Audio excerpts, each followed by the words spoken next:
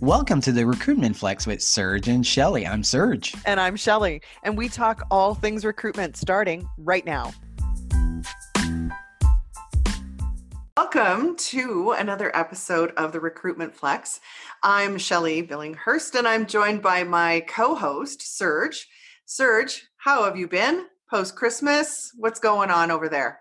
You know, I've been doing well, and it's funny. Well, not funny, but we always talk about when we talk to our kids or when we were kids of what do you want to do when you grow up? What's your profession? And I always used to say I wanted to be a vet because I loved animals. Me too.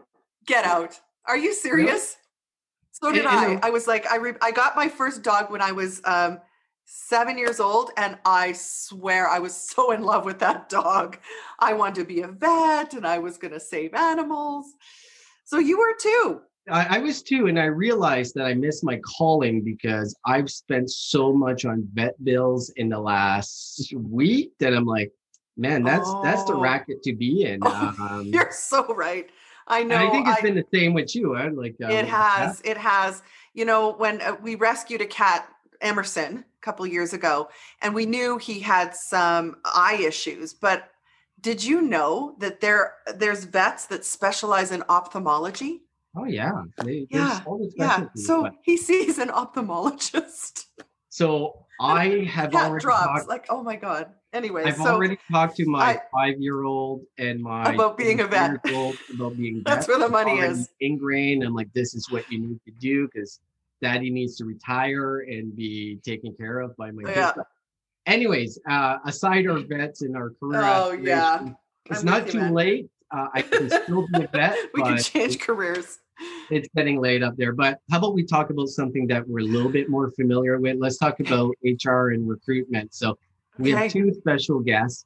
How about you introduce our first guest and I'll introduce the second one? Yes.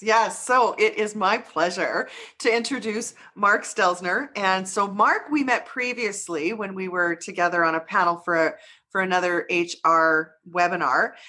Mark is the founder and managing principal at IAHR, and he comes to us from the most wonderful city of Nashville, Tennessee. Welcome to the show, Mark. Hey, thanks, guys. Great to be with you today, and happy day from Nashville. Yeah. Question for you. Do you like country music? Is this a secret? Is this being recorded? Because I actually don't. I find it depressing, to be honest with you. It's all about loss.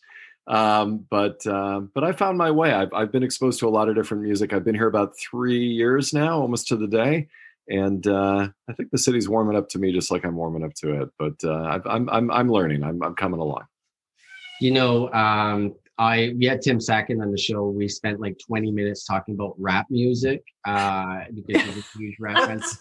Right. So I can talk about country music because there's two musics that I like two genres, and one of them is rap, like 90s rap, because that's when I grew up. And the other is 90s country. Like I'm the biggest Garth Brooks fan in the world in a sense. So Nashville is the place to be. So eventually you'll get there. When you said two music genres, I thought you were going to say country and Western, at which one? And Western. I've been really impressed. What's You didn't go there. Like, Oh, no, I'm with you. I can't listen to that crap. I just can't. No, can't listen to that crap. Well, I get depressed. Oh my God, I get sad. Yes, carry on, Serge. Yeah. So when we approached Mark to join our show, he asked us to if we had ever met Mary and if she'd be a good guest. And I'm like, and it took me a minute, Mary. I had to look you up and realize I've been following you on LinkedIn for years and on Twitter and reading you on ERE.net. And I'm like, that Mary Faulkner? Yeah, I know Mary. Well, I know of Mary. So it's a pleasure to finally meet you. So Mary Faulkner is principal at IAHR as well. She's a writer on ERE.net, and you've got your own blog, right, Mary?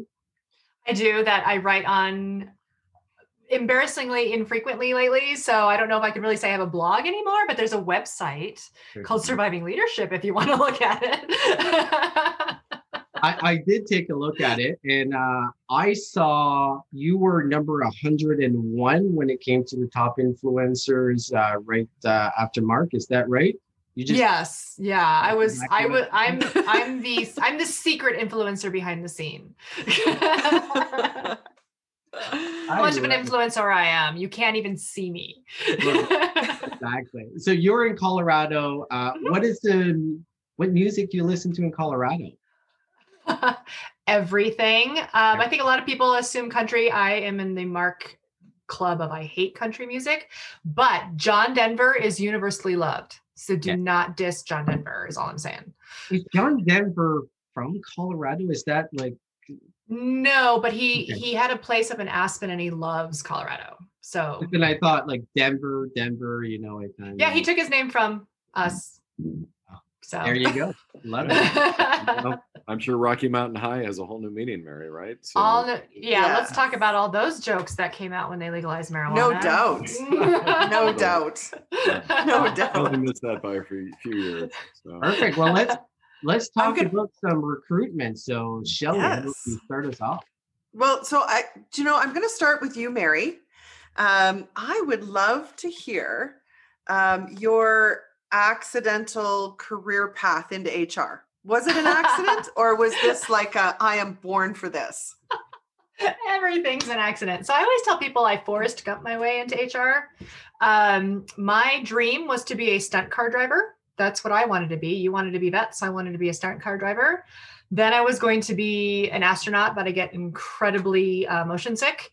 I was going to be a physicist, and then I hit linear algebra. And then, intro to complex variables.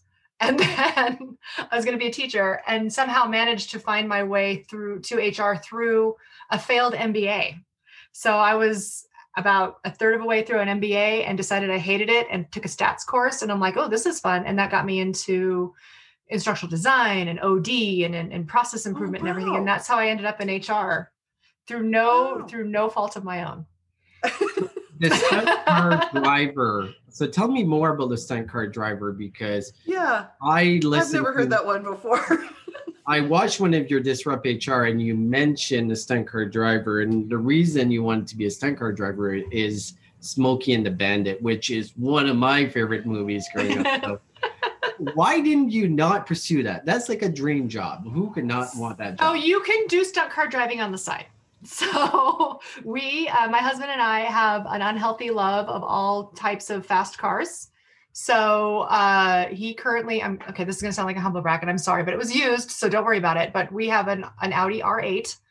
And so that goes nice and fast. But, in the past we've done track days. We do autocross when we can. So where you do like a little course on a parking lot and everything. So the dream is alive.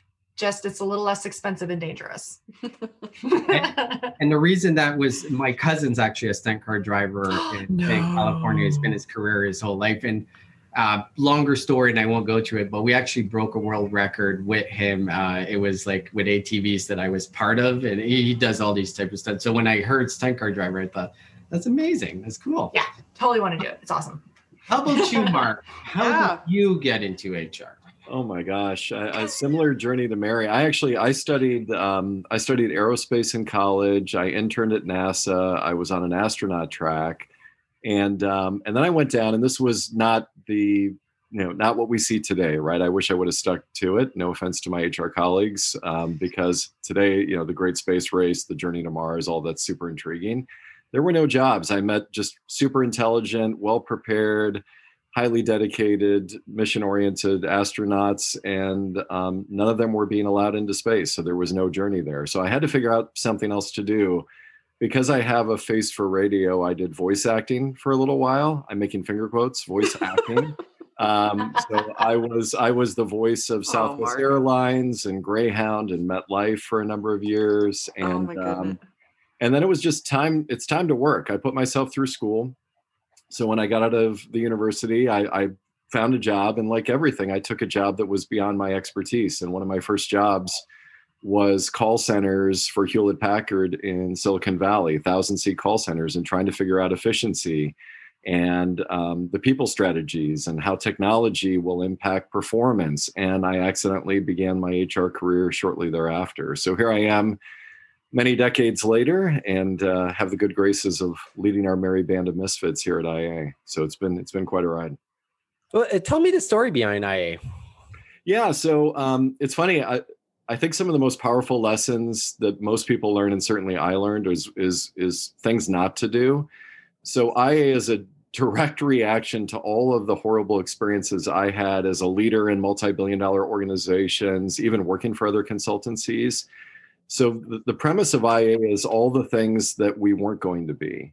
We weren't going to create codependence, right? We were going to focus on knowledge transfer so our clients didn't need us for very long. We were going to focus on fixed fee. Why? Because we want people to invite us to everything. We don't want them to keep a clock. And was that quarter hour? Did that really generate enough value to warrant that rate card?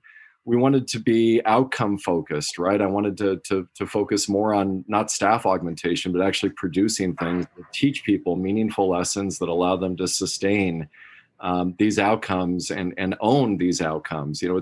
I wanted to stand next to or behind my clients, not in front of my clients. And if you've met a consultant, which you probably have, and if you've met a traditional management consultant, which I'm sorry to say you probably have as well, they are the opposite of all of those things. It's about penetrate and radiate. It's get your claws in forever. It's bill the highest hourly rate. It's be the smartest person in the room. It's claw your way to the board so they know you. And it just perpetuates, frankly, just a horrible reaction and a system that I abhor. So when I had the chance, right, to start on my own and to do it right, I wanted to do it right and I wanted to do it well. And I wanted to be really intentional about what we stand for. And we're about to celebrate our 15-year anniversary at the end of this month. So happy anniversary. Thank you. Wow. I looked exactly like this when I started, as you can imagine. I haven't aged a day. No, not a day. Not a day. Thank you, Mary. But, we've got this great team. It's been a decade and a half. I feel like, as Mary can attest, I feel like we're just getting started in so many ways. So another thing is we reinvent ourselves every year. I wanted a place where we looked at what we do and how we do it, and we acknowledge that the world evolves. Like as people, we evolve. Mary and I were briefing with an assessment vendor the other day that talked about, we're all fixed and firm and you are who you are. And by the time you're in your mid-20s, you're fully formed. I'm like, I don't know a fully formed 26-year-old. I don't know a fully formed 50-year-old. It's like, we have to acknowledge that, what's happened in recent days has shaken everybody and caused everybody to change. Yeah. And as an organization, like, how do we adjust to the state of the market, and how do we lead by example, and how do we get to where we think is the right place for our industry to go? But I will tell you guys, it's not easy. You have to be intentional. All the incentives are to be lazy, to replicate bad work, and to bill the highest rate as long as you possibly can without getting caught. So it takes a different point of view, I think, to get where you're going. And you'll probably experience that in your own businesses, I imagine. Yeah. Well, I can say I cringed when you talked about these whatever psychometric assessments or evaluations that say you fit into a box. When I hear that, that makes me cringe to think that any human being could be a fixed being at 26, 36, or 86. It's absurd. It's absurd. So thank you. I think it really is such a breath of fresh air to hear that. Yeah. And to have somebody push back other than me, like being the lone wolf, saying like, that stuff is all garbage, it's maybe helpful. We get a common vernacular, but do we have to label everybody? Yeah. What's hard, and Mary, I know Mary, you and I have talked about this before. Like, it's pretty easy to figure out what that system's trying to get from you. And then if you're really paying attention, it's possible to game the system. I've never taken an assessment from any provider and gotten the same results twice. And I can't tell how much of that is because I've changed or I'm just getting smarter about, what kind of outcome I would like that to represent about me. So it's an imperfect science. I appreciate the value. I will say the value that assessments do provide, but I'd like our industry maybe to acknowledge a little bit more forcefully that it's an evolution and things change constantly, perhaps more frequently than the data would otherwise suggest. Mary, anything you'd add? Yeah. And just, be careful of using it to say this person will be good in X type of job. Oh, thank you. It drives me nuts when I see organizations using these assessments as a knockout or as a funnel. Let's talk about that, Mary, because if we look at when we think about psychometric, and I think Shelley has strong views on this, I have strong views. Do you? We I lead really do. yeah. Oh yes. Oh So yes. So we lead recruitment, like I lead a recruitment team, and that's been my career path. And in that sense, there's always been discussions, and I know applying for different roles in the past, the first thing I get is an hour assessment before talking to anyone. Yep. Talk about a bad candidate experience. So if you're going to do psychometric, and I think there's different perspective, different thoughts of how effective it is, but if you're going to do it, where in the recruitment process would you put it, Mary? It depends on how you want to use it. So first of Doesn't all, belong. if you're going to use any kind of psychometric, don't you dare use it as a knockout. That's my number one thing. Don't say, based on your personality style, this is you can't work here. If you're going to, the best I've seen it used is if you take the assessment and then it's used for a follow-up interview to say, oh, okay, here are potential fits, here are some rubs, let's talk about what your approach might be. But it's truly is a data point.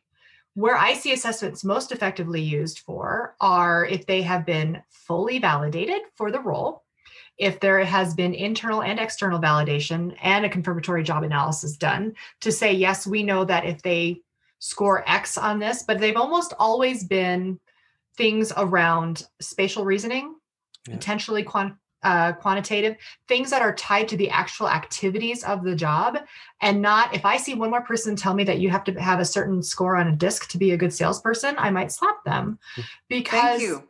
I always use myself. So I'll follow up that slap. Yeah. So the It's funny thing is, stupid.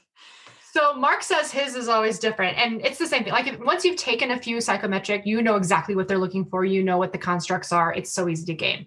But I always come out as very like, this person should never work with other human beings. I interviewed at I am as I as you can be on any kind of scale. I am a don't give me group work. Don't, just put me in a room and let me do it and it'll be fine type when I do this. But look at the work I do. Everything I do is with people. Everything I do is in a group setting. It's because I find the puzzle and the challenge more interesting than any kind of concern that I would have about working with people. But if you were to look just at my assessment, I would never get a job. Ever. I actually, in one organization where I worked, the hiring manager. So we had the interview. I took the assessments. Then we did the interview with one of the assessment analysts, and Jerry was her name. And she just was like, "Yeah, I'm really shocked that you are having a good social interaction with anyone based on these results." I was like, well, that's why you just don't use assessments to decide whether or not somebody can do a job.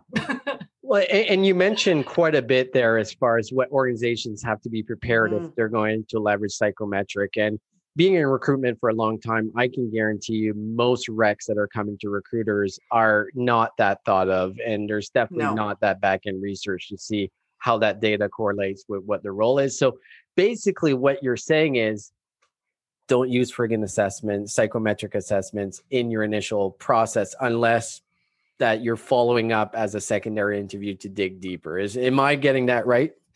Yeah, there's just too much to put you at risk with it. And there's just, again, there are plenty of assessments out there that you can use that will measure skill or measure that ability to do the job itself. Use those. Do you really need to know that somebody has daddy issues? No, you don't.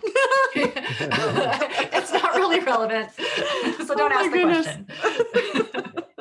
So I'm going to switch gears a little bit. And this is something I'm pretty passionate about because it's, I think, a massive challenge in the recruitment industry, but I think in organizations across the board is pay transparency. And I think there's a lot of hesitations from senior leaders, from managers to actually share what they pay for a particular role. And I've seen in some cases, it's basically dictated by the candidates, be like, this is what I'm looking for. And then they're knocked out if it's too low or too high or whatever the case is. And putting that, if you look at Google for Jobs and other, even Indeed, they're starting to put a premium on companies that are putting the pay rates. And what I saw that was really interesting, then when I realized you're in Colorado is one of the first places that really puts legislation behind it that employers must advertise their pay rates and their benefits, which I think is amazing. Mary, I'll start with you. What's your overall thought on pay transparency? And do you foresee this really changing in the next little while where we'll see pretty much all the jobs advertised will have a pay rate in there? So I am all for it. I've always said, if you can put your pay range on it. What's the harm? You'll hear from some organizations that say, well, it's competitive advantage, what have you. But I mean, you're an entry-level position and there's minimum wage. You go ahead and put your pay ranges. When I ran a recruiting team and we did actual A/B testing to say, let's put the same posting up, one with ranges, one without it. What kind of response do we get? We got more and better qualified candidates when we had the range up. It was a better process. They knew better what to expect. So I love the idea of it.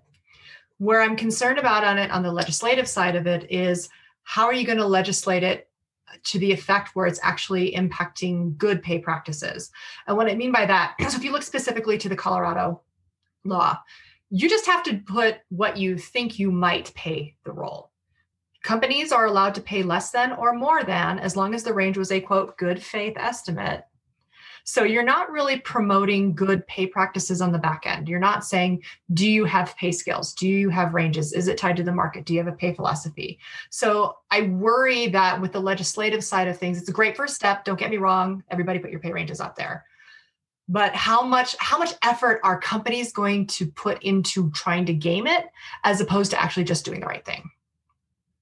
So, Mark, what's the silver bullet in this case? How do we get to the point? Because I think the overall goal is to create equality as far as how much men, women are getting paid. The more, if it's out there, it kind of causes to have that discussion. But is there a silver bullet when it comes to compensation transparency, when it comes to organizations? What's your overall thoughts there? Well, I mean, the answer is no. I don't think there is, but I think if you're intentional, it's like anything. If you're intentional about, as Mary was describing, the purpose of it, right? If pay transparency will lead to greater equity and greater inclusion, then absolutely it's worth pursuing. I think what's going to make this even more complex, we're dealing with really large, complex companies in the work that we do every day, and one of our large global high tech clients is really working diligently on how to bring this notion to life. But concurrently, they're also recognizing that a person doesn't occupy a single role.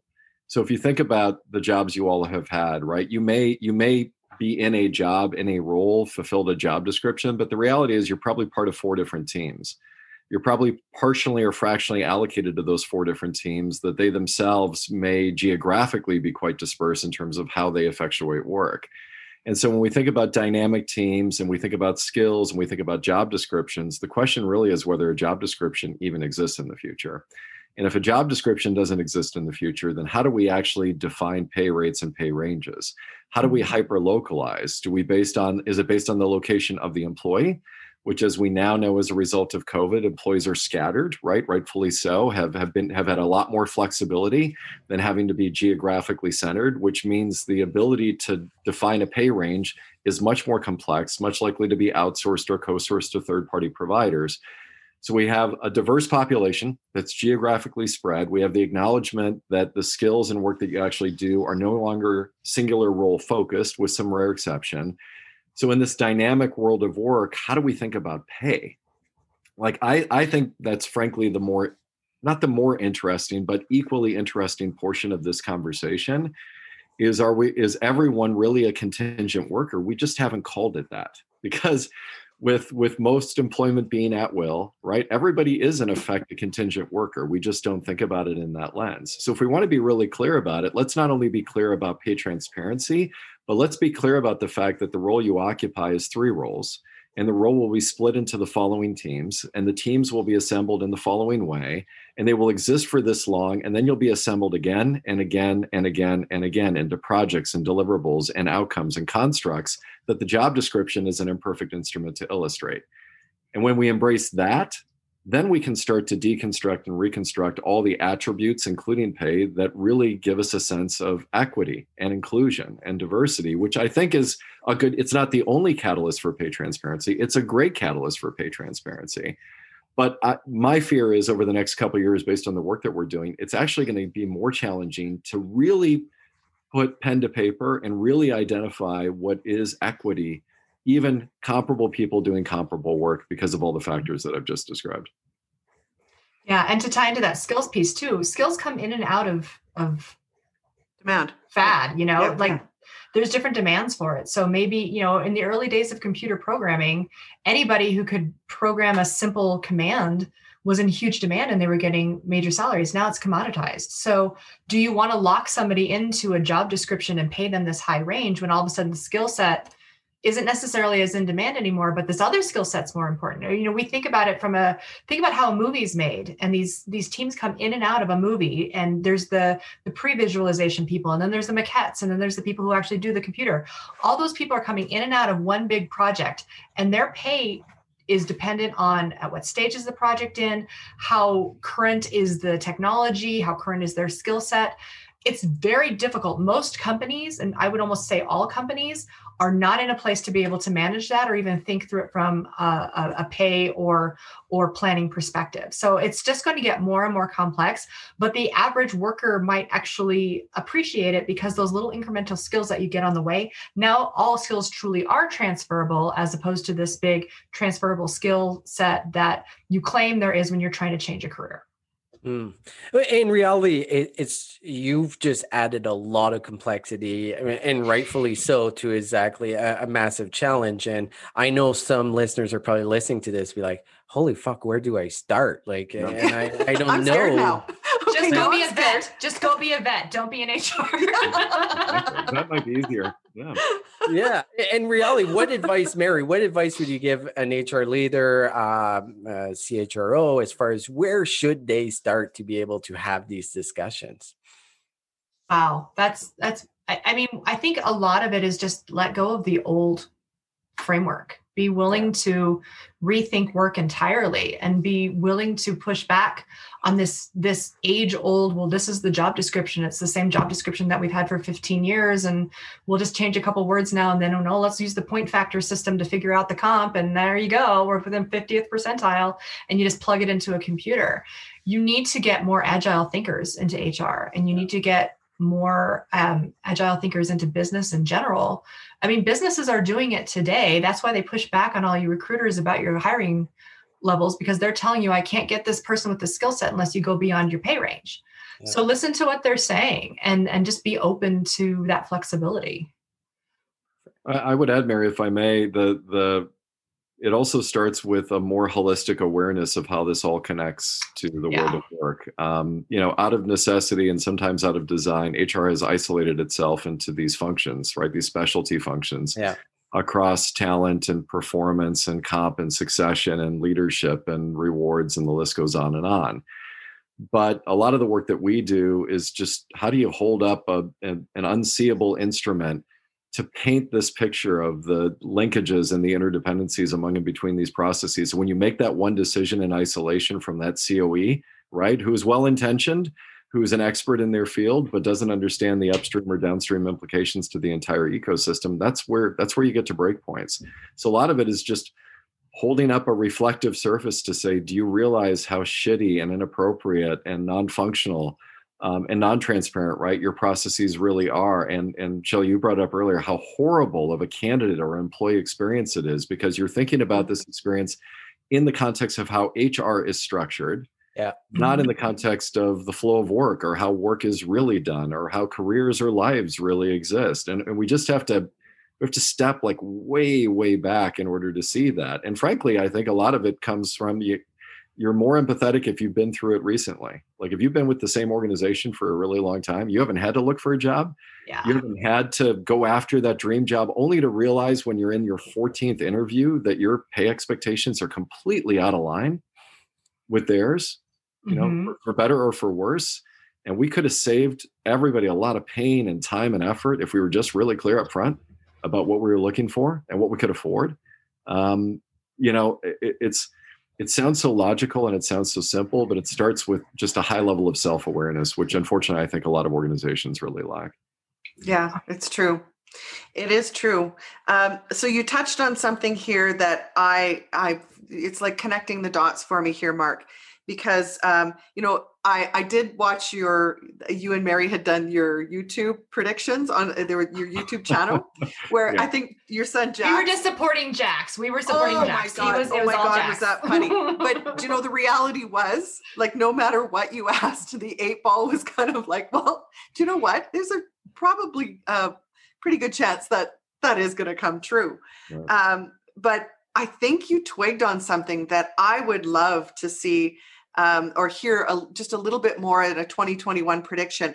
And that is the whole notion that workforce, if done well, it really is contingent, right? Like, I love the analogy you gave, Mary, about how, in a movie scene, everything moves through. So, the whole idea of looking at your workforce as contingent, is that a prediction?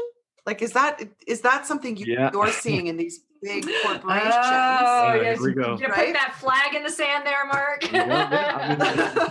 Okay, you heard it here first. No, I mean, I think in reality it kind of is. It's funny, like even some of our manufacturing clients and prospects, we're talking to one of the largest manufacturers in the world right now about blowing up the HR operating model completely and getting rid of anything but talent. And when we talked about this notion, right, of a more fluid or dynamic workforce where effectively everybody but maybe the leadership team is contingent, they really struggled at first because when you think about manufacturing, you think about fixed and firm positions. But when you think about manufacturing a line, if you've ever been in a manufacturing facility, or if you can even How It's Made, if you've ever watched How It's Made or any of those shows, you realize that the line is put together and the line is produced for a particular work product and an outcome.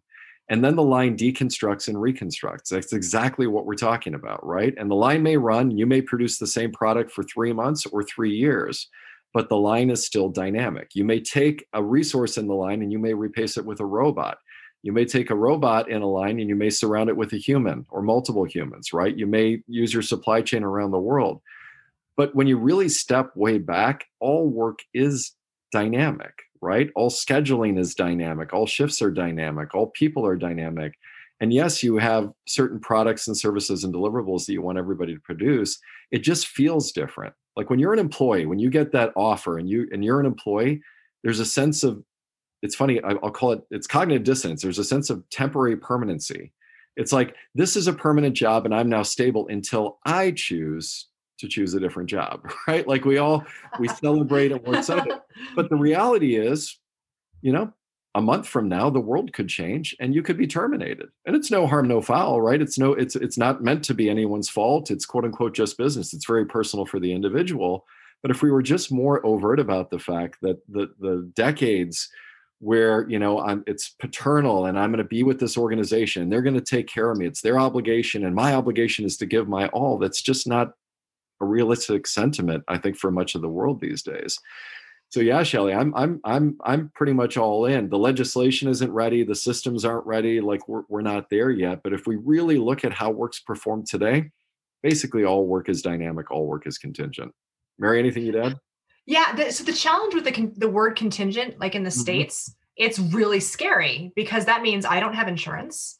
I don't have any kind of the benefits that I need. I don't have that safety net because the US is not built that way. Whereas in other countries, it's a lot easier because there is a nationalized medicine or there's a nationalized network to make sure that if you're out of work, you have some support. So using the term contingent in the US has a different connotation, I think, than other countries might have. So when we talk about contingent, I think exactly to the points that Mark are making. Everybody's dynamic. Everybody's at will, unless you're on a contract. Maybe you're in a union, but there's still a way to get rid of you if you're in a union too. So there's all these things that it has all this connotation, but you're still working in that world where at any given time, we can change your job. Yeah, we hired you for this, but I mean, let's be honest. How many of you have ever been hired for a job and it was the job that was posted? Never. I mean, it changes the day you walk in, right? It does. So I think it's just, maybe we just need to change the semantics and get everybody on board. I don't know. Yeah, I love that idea. I absolutely love that idea because the other part of this is the guilt, so I go into a job and I'm like, this is not as advertised, but hey, giddy up, let's get her done. And then 2 years later, you've done it and you're like, okay, moving on. And there's so much guilt and negativity around changing jobs when in fact I completed the purpose I was hired for. And that's good. Like, great. Like, and unless they're big enough to move you around, kind of like that whole dynamic concept. So just let us know when you're going to blow up HR. We're working on it. Well, I'd like to have a whole episode discussing tying employment and health insurance together and how crazy that is to me. And maybe that's because we're Canadian, but I just can't fathom that. And I manage a big portion of my team is in the US, and I'm always managing Canadian teams and now managing a US team. Some of the questions that come up during layoffs during COVID, and it really opened my eyes to really a dire situation for a lot of people. That safety net is just not there. So there's got to be a bit better, bigger model than tying employment to your health insurance. But I think that's a whole episode, so we won't go too much in that one.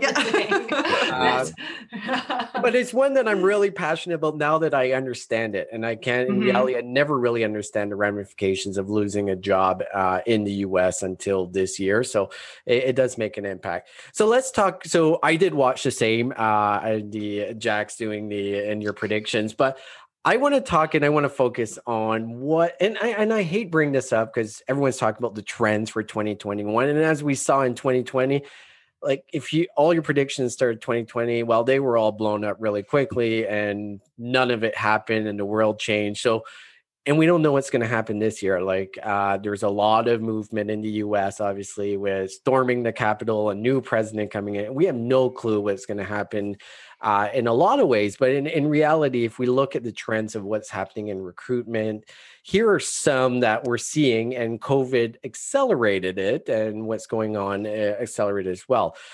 A lot of organizations are having a lot of difficulties with even something that's pretty basic as virtual interviewing and virtual onboarding. Mary, what's your thoughts there? Is this something that we're going to keep seeing? And why is it so challenging? I just don't get it. Well, yes, I think you're going to see virtual onboarding. It just needs to be embraced. It was already starting long before COVID happened, as teams became more and more remote, and you realize that, we don't all have to be in the office at the same time, or you might have people who never set foot at corporate headquarters because all of their work is done in the field. So why make them make the 10-hour drive, right? Yeah. So, and I think a lot of organizations struggle with it for a few reasons, just based on what I'm hearing too, is they haven't really sat down and said, this is what onboarding is. These are the tasks that need to be completed. Here's where those tasks live, what systems they live in, and who really needs to do them.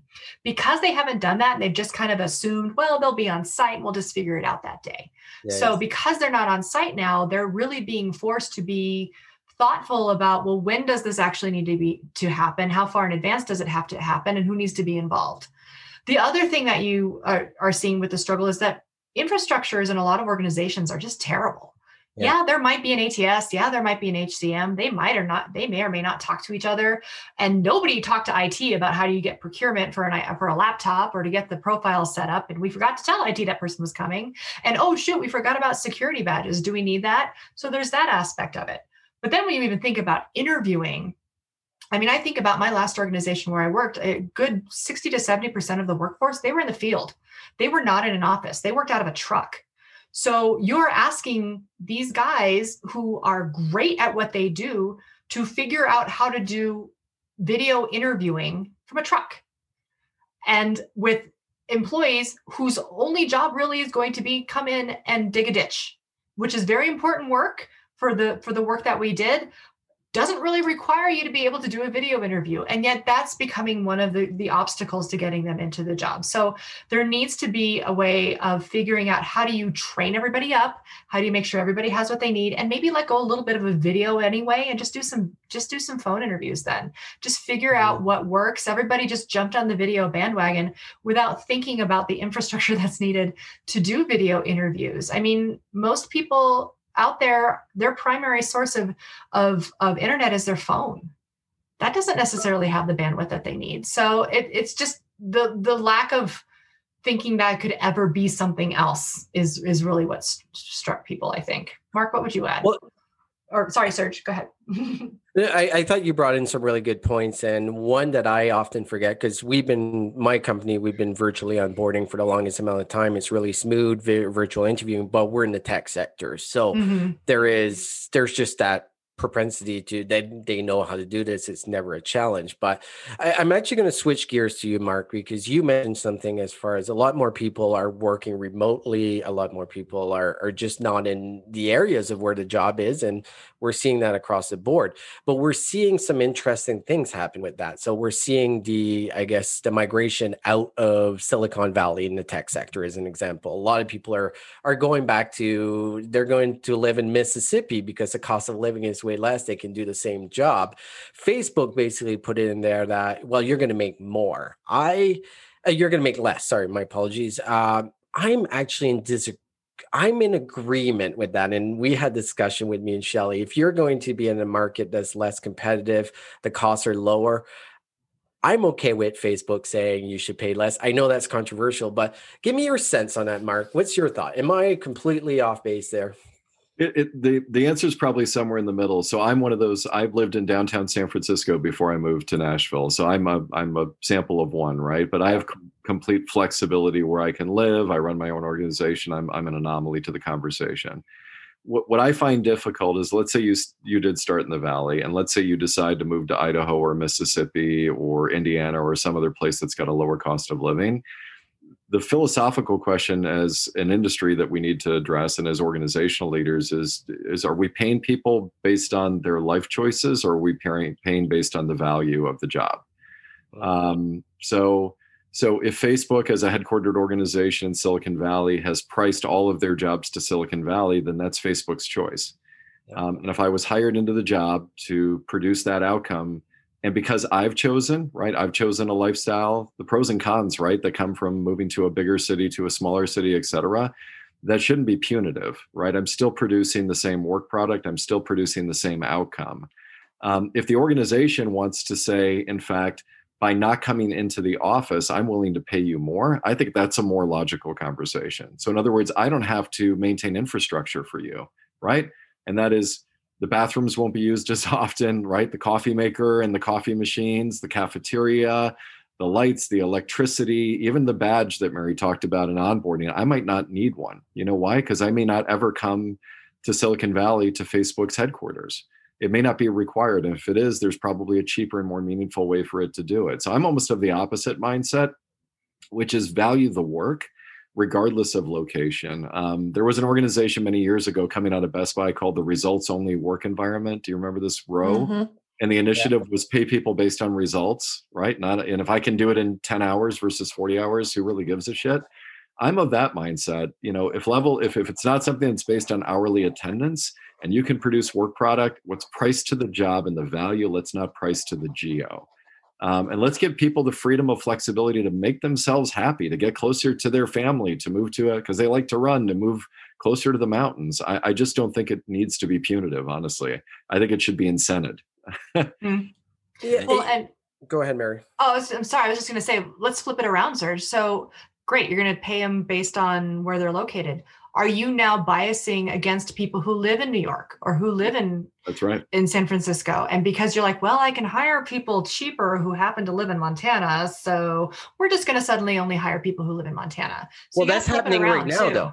Like it's happening is. right now that a lot of companies are being biased. And when you're looking for talent, especially in the tech sector, they're looking in Montana for that raw diamond in the rough that they can pay maybe 20, 30% less and get the same outcomes of someone in Silicon Valley. Right. Which is why I'm with Mark. I mean, what is the job worth to you? What is the work worth to you? And base it on that. Yeah. But now we've come full circle. We're back to pay transparency, right? Yeah, exactly. Look what we did. We told it all. So yeah.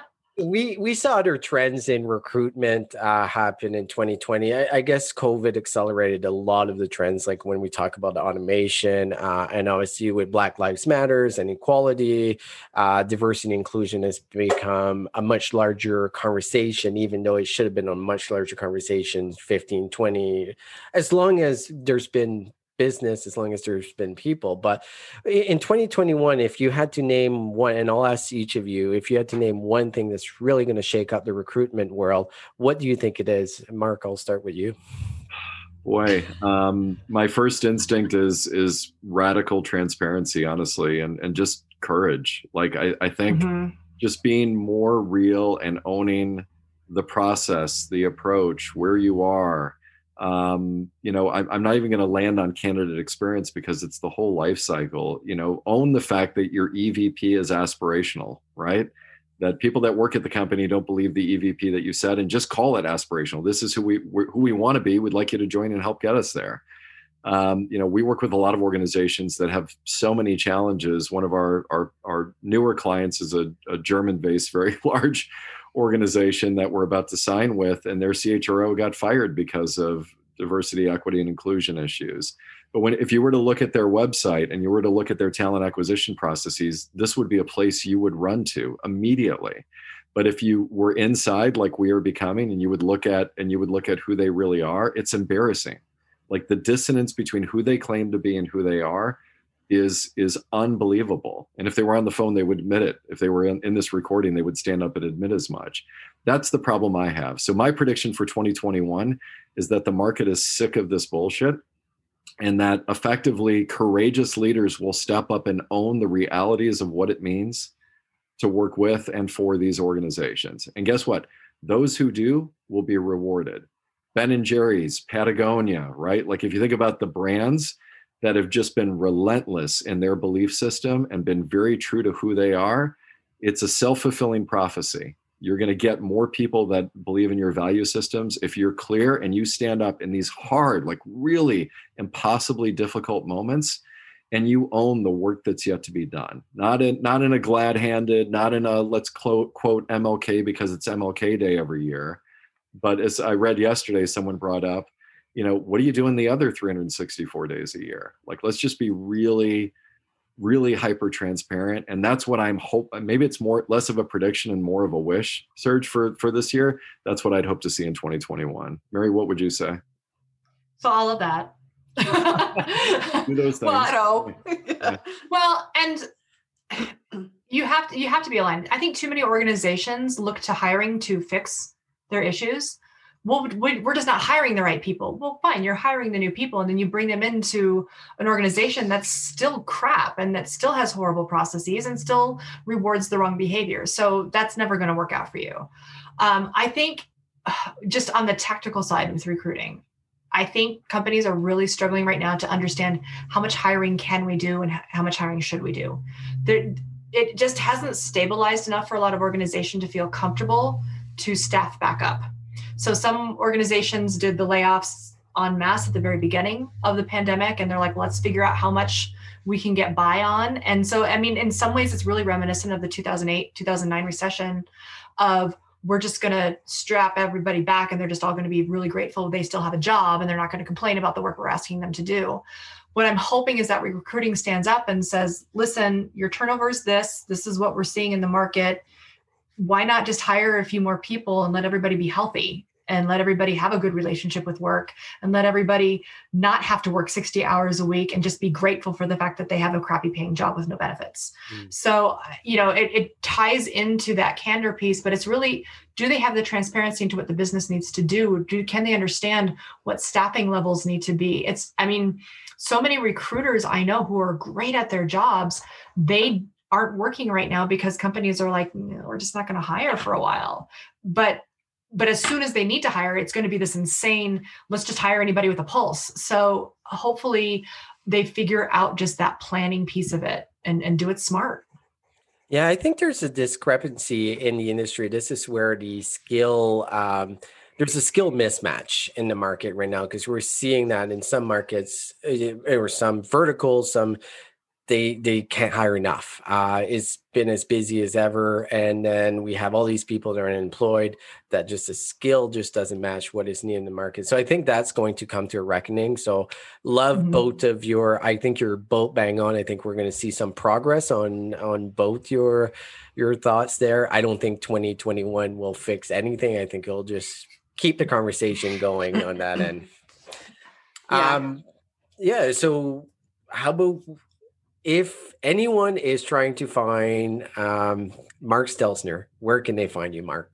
Oh my gosh, that's a secret question here in Nashville. No, no. I mean, Don't call me. if you start at ia-hr.com, you can find all of us. You can find our team. You can find our work. You can link to us personally and professionally. You can find a little bit more about our quirky backgrounds in our bios. But that's a great jumping off point. We're obviously on Twitter as well, LinkedIn. So stalk us through any medium, and we'd love to hear from you. And frankly, I'd love to hear from people that disagree with what we've talked about as well. So I'd encourage your listeners to reach out, connect, engage with one another, and engage in conversations. I've really enjoyed the time with you all today. So thank you for that.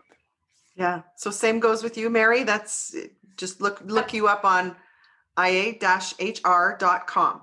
And it's got all of our Twitter contact information. It's got our LinkedIn information, all of that. Cool.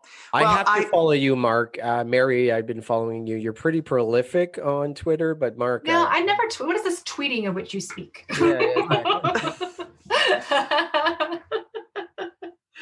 Awesome. Well, thank you so much for being on the show.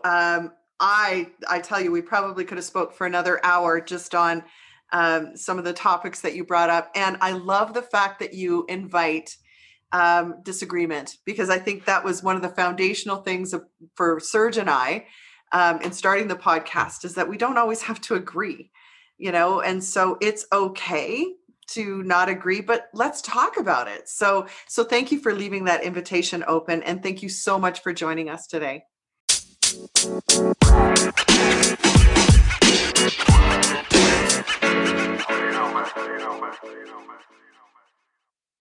The world's best-known investor and Wall Street expert Warren Buffett once said, "Wall Street is the only place that people ride to in a Rolls-Royce to get advice from those who take the subway." Mr. Buffett's quote is remarkably accurate, but how many people would rather receive advice from him than someone simply guessing?